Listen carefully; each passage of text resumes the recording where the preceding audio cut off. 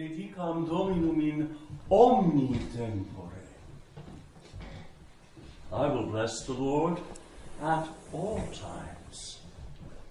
In the name of the Father, and of the Son, and of the Holy Ghost. Amen.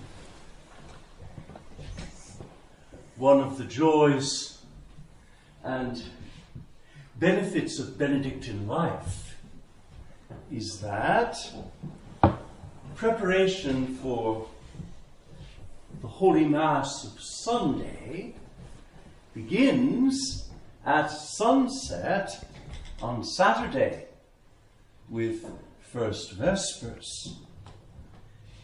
The Sacrificium Vespertinum, the evening sacrifice of praise, by which we prepare ourselves for the sacrifice of the Lamb upon the altar, as once upon the cross. And the Magnificat antiphon at First Vespers of Sunday, on Saturday evening, introduces us, more often than not, to the personage who will figure most prominently in the lessons at Matins. And so last evening, the Magnificat antiphon reacquainted us with Saint Job. Job, the long-suffering and most patient man of the Bible, who even when he had lost everything, his health, his children, his wealth, his home, and even the respect of his friends, refused to utter a single word against the mysterious workings of divine providence. The introit of the Mass today could very well be the prayer of Job, seated on a heap of dung and oppressed by every manner of suffering. Deus in adiutorium meum intende. We have to hear it. It's a cry from the heart. It's wrung out of the man. Incline unto my aid, O God. O Lord, make haste to help me. Let my enemies be confounded and ashamed who seek my soul.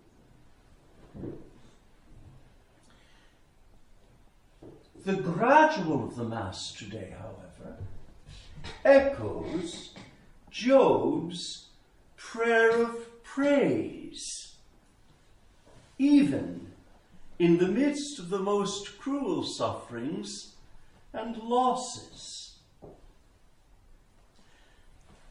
We sang in the gradual, I will bless the Lord at all times, in good times and in bad, in prosperity and in adversity, in sickness and in health, in abundance and in want. His praise shall ever be in my mouth. We had, in one of the responsories at Matins this morning, Job saying, so, shall we receive good at the hand of God, and shall we not receive evil? The Lord gave, and the Lord hath taken away. As the Lord pleased, so hath it befallen. Blessed be the name of the Lord. It is a glorious thing, this utterance of praise out of a place of utter dejection. Blessed be the name of the Lord. And the Alleluia verse of the Mass takes us more deeply into the prayer of Job. Job never stops praying. O Lord, the God of my salvation, I have cried in the day and in the night before thee. In die clamavi et nocte corante. And the offertory antiphon. It gives us the prayer of another great man of the Bible, familiar with suffering, even from his birth. I speak, of course, of Moses. The offertory antiphon is the intercessory prayer of Moses. And so powerful is Moses' intercession that the Lord was moved by it to withhold the punishment he had spoken of inflicting on his people. So the question arises, why do we have this prayer of Moses today at the offertory of the Mass? It is because the priest is preparing at the offertory of the Mass to enter into the immense silence of the canon of the Mass, the great intercession of Christ the sovereign priest, by which men are reconciled to God, earth joined to heaven, and the adoration of the church on earth united to the jubilation of the angels. And finally, there is the communion antiphon of today's Mass, which is directly related to the gospel of the Good Samaritan. Why, of course it is.